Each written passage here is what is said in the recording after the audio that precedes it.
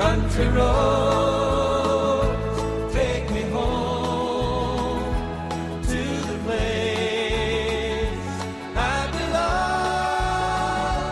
West Virginia, Mountain Mama, take me home, country roads. Hi, this is Philip Galanis from the New York Times and for Leonard Lopate. From ancient paths to modern hiking trails, human beings have always looked for a way to bring order to the wilderness. On today's Please Explain, we're talking about trails, how they're created, and how they connect us, with Robert Moor, who began writing his book on trails and exploration while thru-hiking the Appalachian Trail in 2009. It's published by Simon & Schuster, and I'm very happy that it's brought Robert Moor to this week's Please Explain. And we also invite you to join the conversation. If you have a question or comment about trails or hiking, please call us on 212-433-9692 or write to us on wnyc.org or on Facebook or Twitter, where our handle is @LeonardLopate. Welcome. Thanks so much for having me, Philip. My pleasure. You start the book as a 10-year-old at sleepaway camp, something I think almost everyone can identify with, on your first hike. Was it love at first trail for you?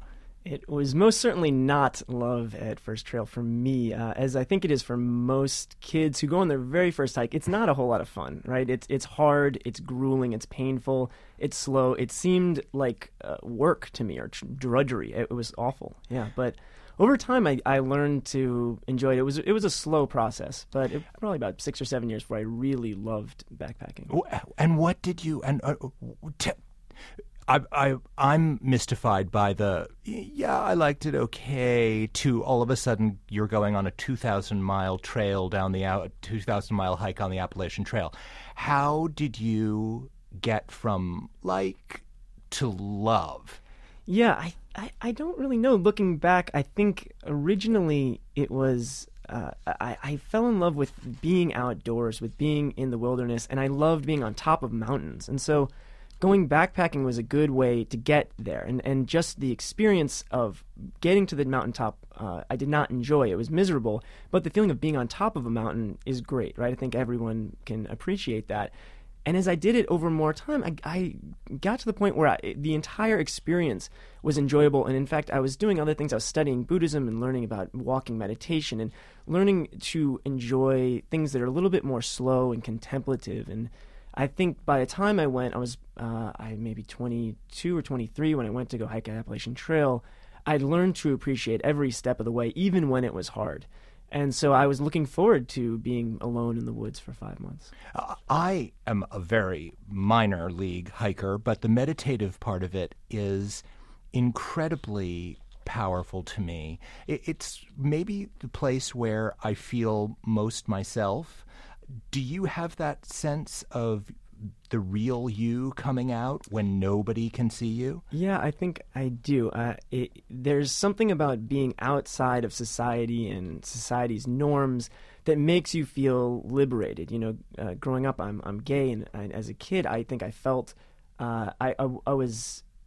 You know, in some ways, you always feel hedged in, right? Right. When you're growing up, and you don't feel that when you're in the woods. There are no lots of expectations. different costumes for us to wear. Right. Yeah, and there are no norms, and you're free. I mean, that's it. It is really a feeling of freedom and of possibility, and so I think I always cherish that. Yeah. That's great. For listeners who might not be aware, tell us what the Appalachian Trail is.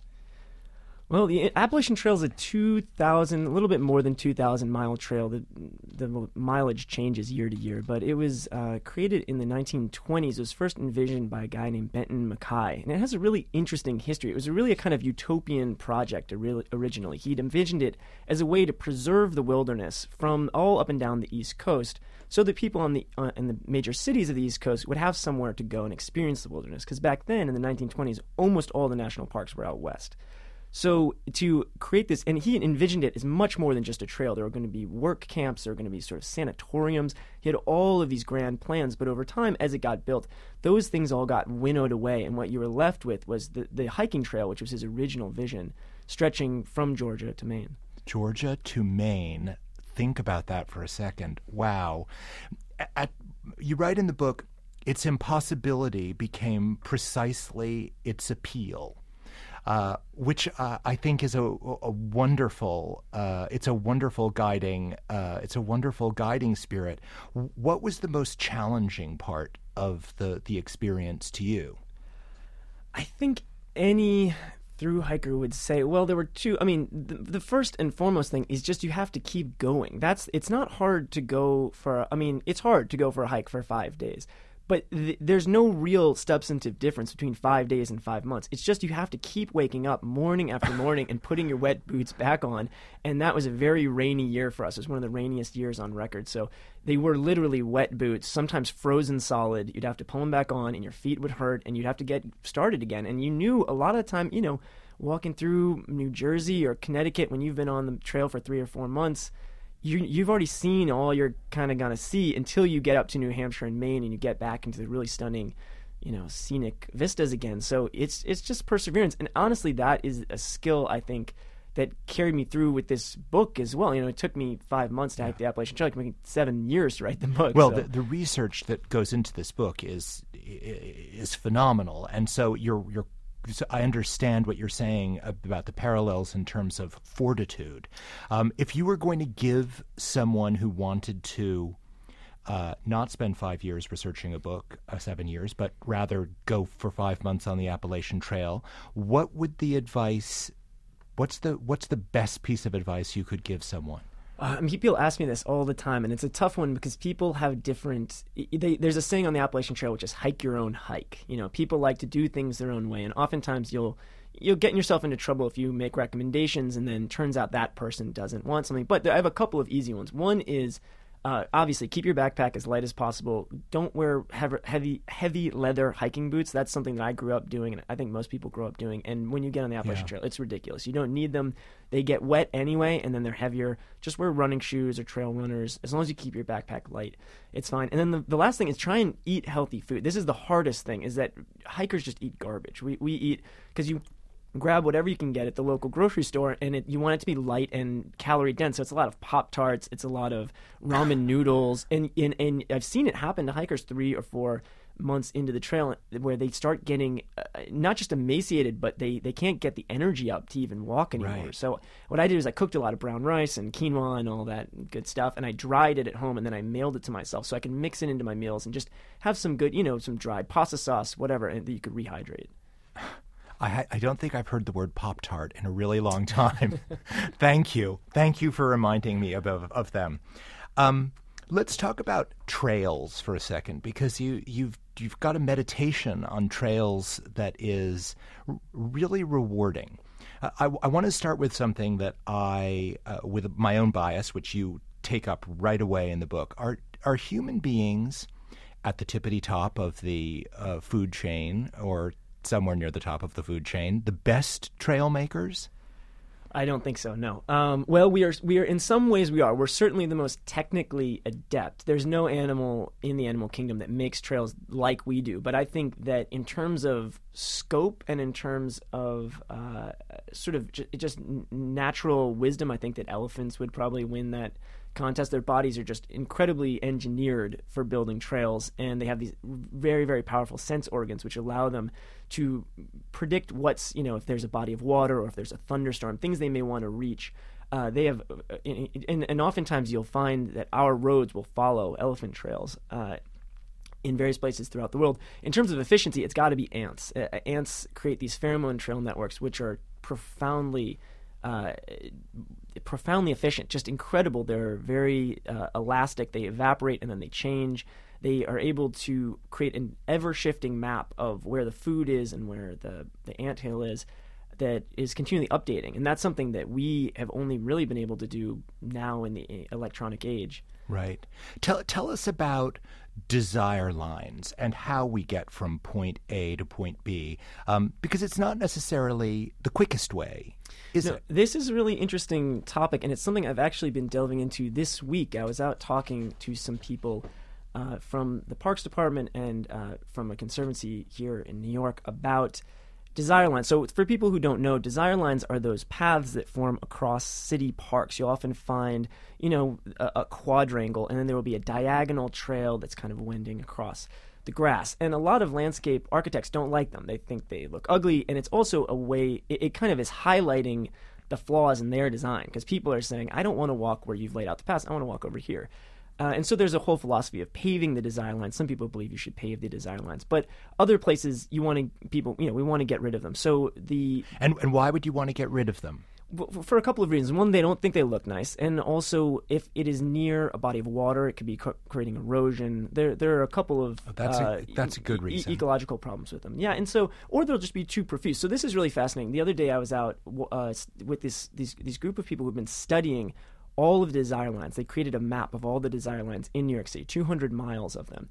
And we went up into the Bronx. They were showing me these desire lines that had formed, and most of them are people just wanting to get from A to B more quickly. But some of them are for other reasons. Sometimes people want to go off into the woods to go party at night. Sometimes they'll want to go to ride an ATV, and some of them are even people cruising. There are a lot of forms of desire. Is the point? It's not always just expediency. That is kind of extraordinary, and certainly makes me forgive my dog, who always creates a desire line on the way to the dog run at the park. When you were talking just then, I thought, I wonder how on earth Robert finds people who are mapping all the desire lines in New York City. How did you meet these people? Well, the incredible Why don't thing... I know them? Well, the thing about this book is it's really a concatenation of sources. So I would talk to one person, and that person would lead me to the next, and that person would lead me to the next. And it was really incredible in that way to see how there's all these various bodies of knowledge. From studying ant trails, I met someone who was going out to the Six Flags Adventure Park in New Jersey and studying herd ungulates, African herd animals. So I went from ants directly over to studying zebras and gazelles. And like that, from person to person, they would lead me to someone else. They'd say, hey, I know a guy who's mapping all of the Cherokee trails in North Carolina. Or I know someone who's an incredible bow hunter, who hunts deer using a bow and arrow, and in that way, if you read the book carefully, you can see all these various threads. Absolutely, it's a relay race with you as the baton between all these people. Tell us about some of the earliest trail followers in the animal kingdom. What are slime trails? An attractive word, if ever I've heard one. Slime trail. Yeah, and so they're the earliest path makers, which I write about in the book, were Ediacara biota, which are 565 million years old. They know they have fossil trails, which I've gone and seen in Newfoundland, but we don't think they followed their own trails. So probably the first animals to start following trails, which is really where things get interesting, would be some sort of mollusk. It would probably be an animal following slime trails along the sea floor, and some mollusks follow them following others, and others will actually go out and follow their own trail home. There's one type of mollusk which will leave a slime trail, and that trail will actually accumulate a type of food that it likes to eat. It's kind of sticky, and it will accumulate this food, and so on the way home, it will pick up that food, like picking popcorn up off your trail, like Hansel and Gretel or something. Right. And then from there, you can start to see how those chemical signaling mechanisms lead to ants and tent caterpillars and all of these various animals that use pheromone trails. Tell us about this a little bit about the fossils. I understand that they weren't following each other. They didn't.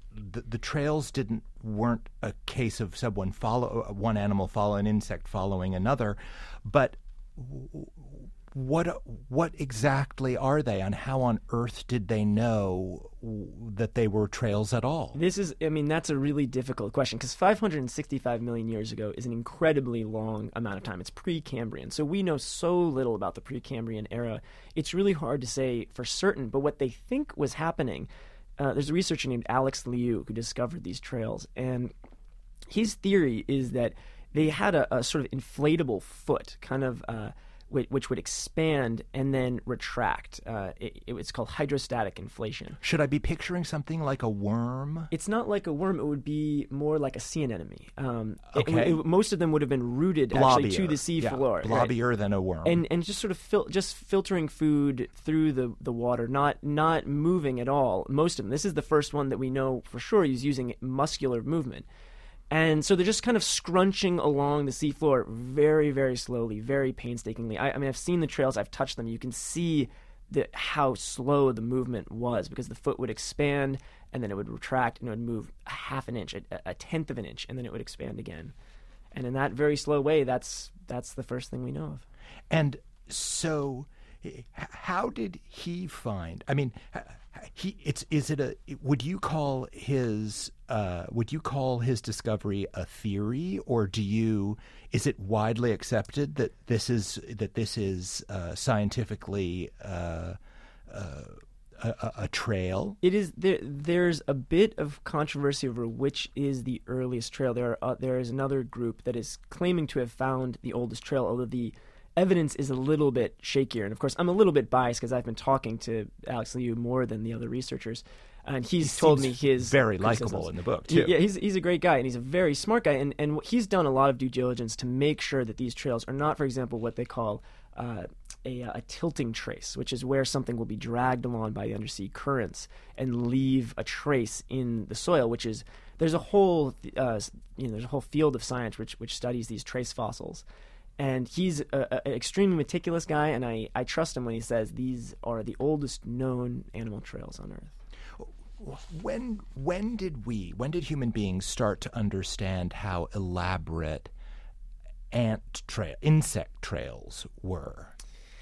Yeah, this is a really interesting story, how we discovered the existence of pheromone trails, because if you remember being a kid and looking at ant trails, you probably didn't think these are chemical trails that they're leaving and then picking up with their antennae, almost smelling them. It looks almost magical, right? You can't figure out how they know to follow that line.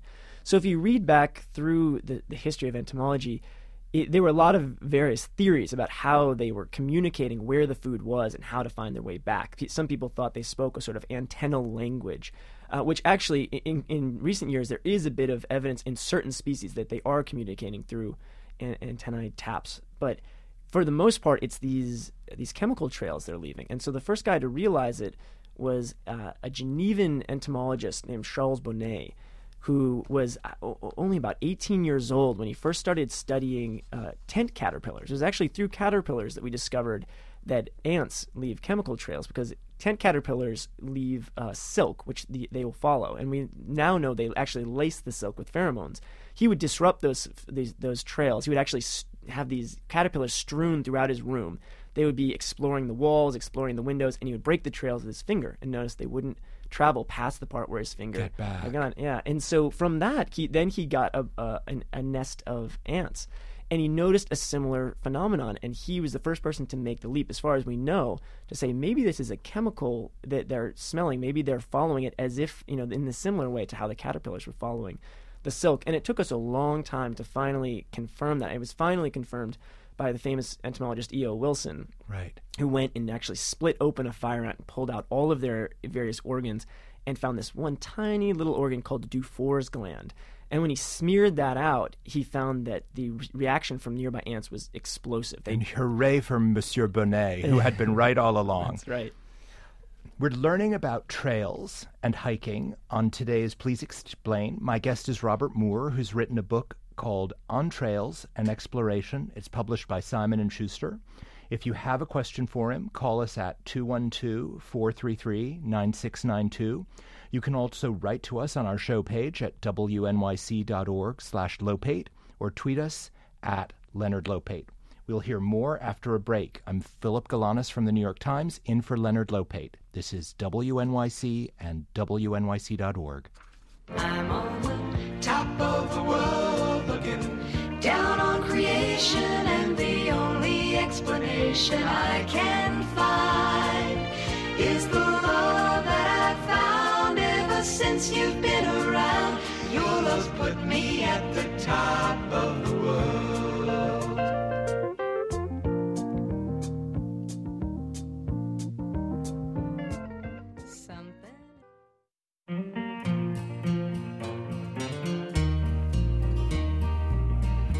land is your land, and this land is my land. From the California to the New York Island, from the Redwood Forest to the Gulf Stream waters, this land was made for you and me. Hi, it's Philip Galanis from the New York Times, in for Leonard Lopate. I'm here with Robert Moor, talking about trails and his book On Trails, an Exploration. You write that every trail is a best guess, and I thought that was a provocative idea. What exactly do you mean by it? Yeah, what I mean by that is that there's a kind of paradox with trails where you what happens when people share information is that oftentimes if you have a group of people and they're guessing, for example, how many jelly beans are in a jar, what they found is that if everyone guesses separately and doesn't share their information, they'll actually, when you aggregate all of those together and average them out, they'll actually come up with a better guess than if you let the whole group talk to each other and come up with their communal guess of how many jelly beans are in the jar. The weird thing about trails is that they make an incredibly, they oftentimes find the most efficient route from point A to point B, and yet everyone's kind of sharing their information, right? Because if you're following a trail, you're following someone else's guess of where the best route is.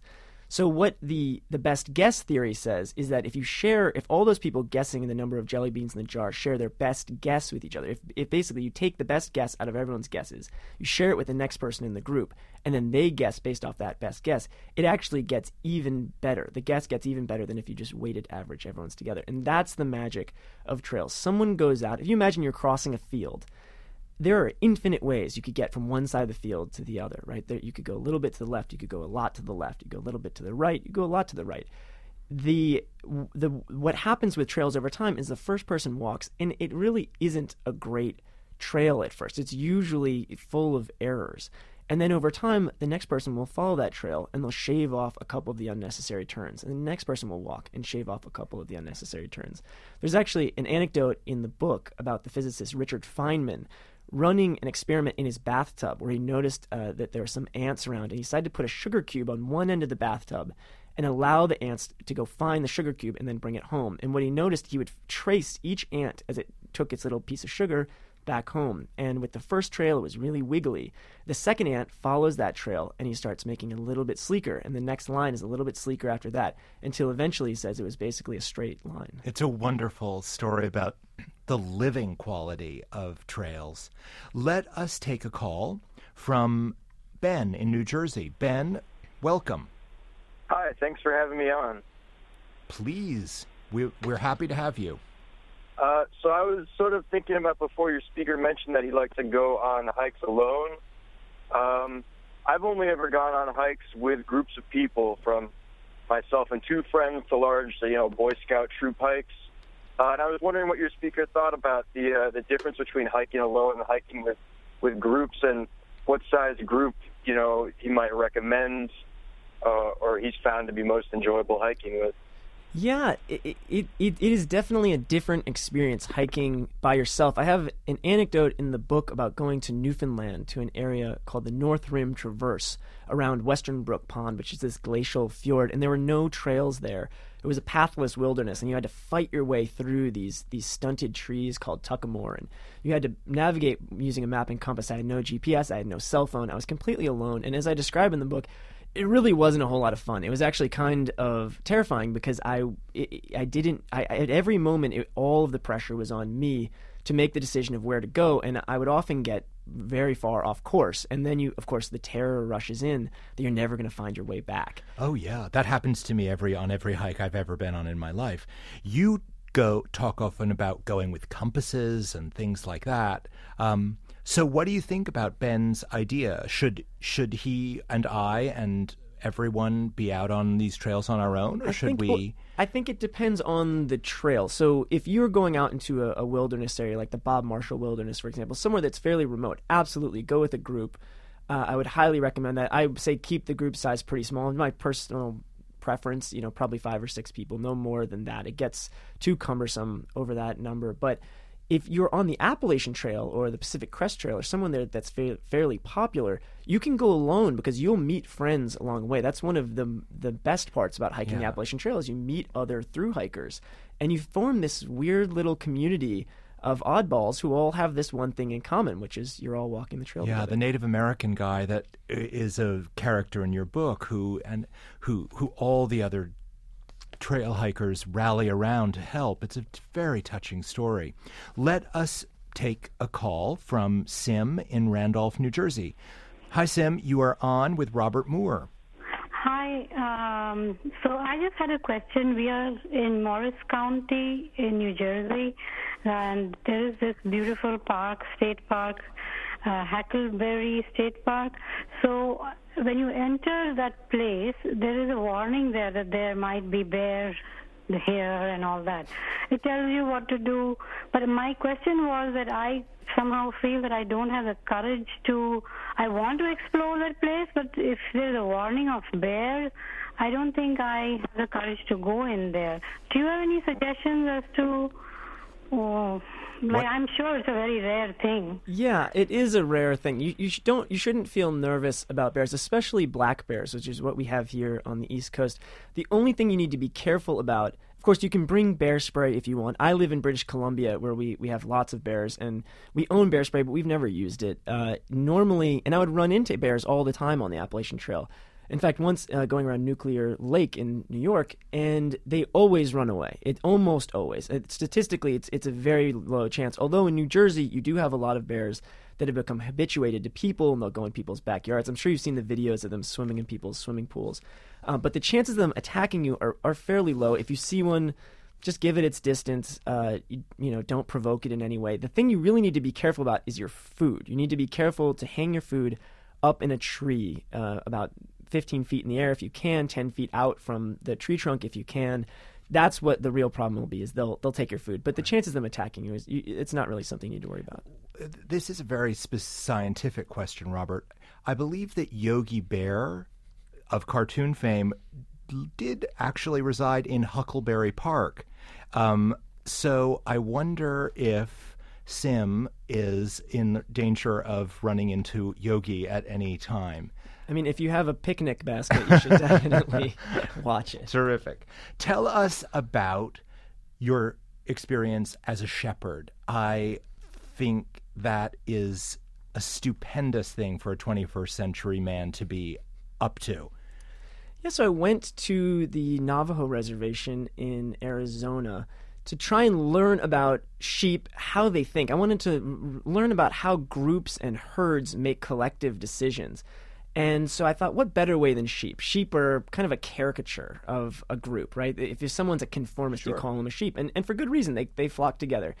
And I learned a lot of interesting things, but the thing I learned most was that it's really difficult to herd sheep, especially on foot, the way that many Navajo people do. In fact, on my first day, I went out and the sheep basically played a little trick on me, split in half. The flock split in half, and one went in one direction, the other went in the other direction. And I ended up losing all of them on my first day. Fortunately, we found them all later, but it was a very inauspicious start to my I was very frightened for you.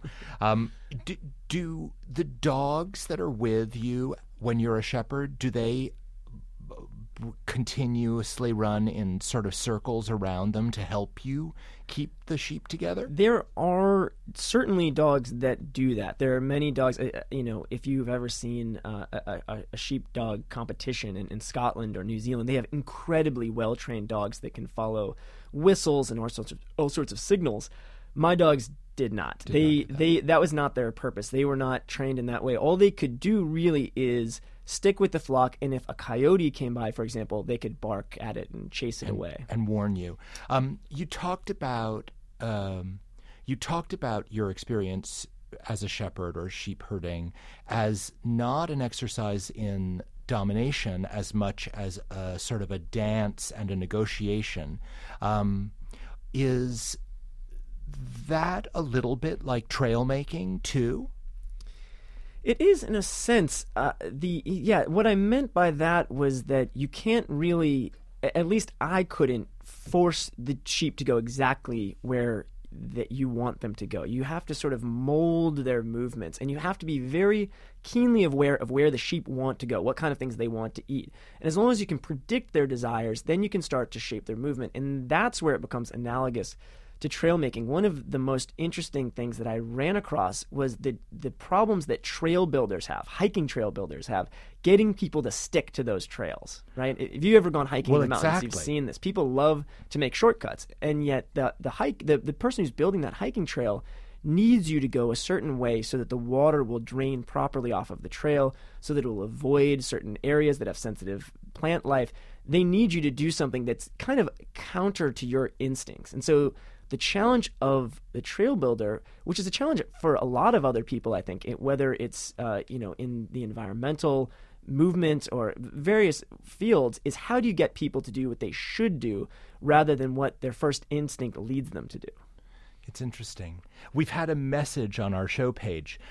Robert, do you think GPS is cheating? I personally do not think that GPS is cheating, although I don't use it personally. Always a but. Well, it's just another. I'm a bit of a fanatic about how much weight I keep in my pack, and that's an extra thing. So the thing is with GPS, and your reader, your listener probably knows this, is you should never just bring a GPS. You should always bring a GPS and a map and compass, because GPS will oftentimes or sometimes malfunction. You could get it wet, the batteries could get lost, whatever, and then you're really in trouble. And this is something increasingly that we're getting in trouble with as a society, is that we're more reliant upon technology than we've ever been before. There was a story recently, a really tragic story, about a woman named Geraldine Largay, I believe her name was. It was in the Washington Post. You may have seen it. She got lost on the Appalachian Trail, and rather than trying to find her way back to the Appalachian Trail, she wandered farther from the trail looking for a cell signal. She was trying to text her husband for SOS. And she ended up wandering off about 2 miles from the trail, couldn't find her way back. Cell phone obviously didn't work. Ended up sitting there for 26 days and starving to death. And they ended up finding her body in her sleeping bag 2 miles from the trail. So if she'd had a little bit more wilderness training, a little bit more wilderness savvy, a good map and compass, that wouldn't have happened, and she'd still be alive today, most likely. It's very interesting to think about pure amateurs in like this woman. I'm sure she's no less qualified than I or any of these people calling us. She had some experience, yeah. She did have a fair amount of experience, but it's a little dangerous and it's a little not dangerous. Where and why do you think the modern trail hiking that we do today, where did that originate? What does the impulse come from? Yeah, that's a really long story, but it's an interesting story. The very short version of it is that what you see starting in Europe with the Romantic movement is that we start to view wild spaces, mountain landscapes as being beautiful and being even kind of holy, being invested with a divine light. It was sublime was the word they used quite often. And that starts to come over to America in various ways, and one of the most interesting ways is by inspiring people to go out and hike mountains. First, to find scientific data was one of the most common reasons people would first climb, but then to have experiences, to have raw, vivid wilderness experiences. And that really ramps up around the middle to the end of the 19th century. And what you see from there is an evolving of why we go into the woods. Some people went to get out of the cities. They wanted to go get fresh air. Some people there was a big movement of men going to toughen themselves up, and especially sending their children away. That's where we get the summer camp movement, was this fear that our children were becoming too weak by living in cities. And I think you still see that impulse a little bit today. And then the last was just a pure love for the environment and a feeling that you were there to commune with nature. Right. And I think that's with us as well. I've been speaking with Robert Moor on today's Please Explain. His book on trails and exploration is published by Simon & Schuster. Robert, thank you so much for being with us. Thanks so much for having me.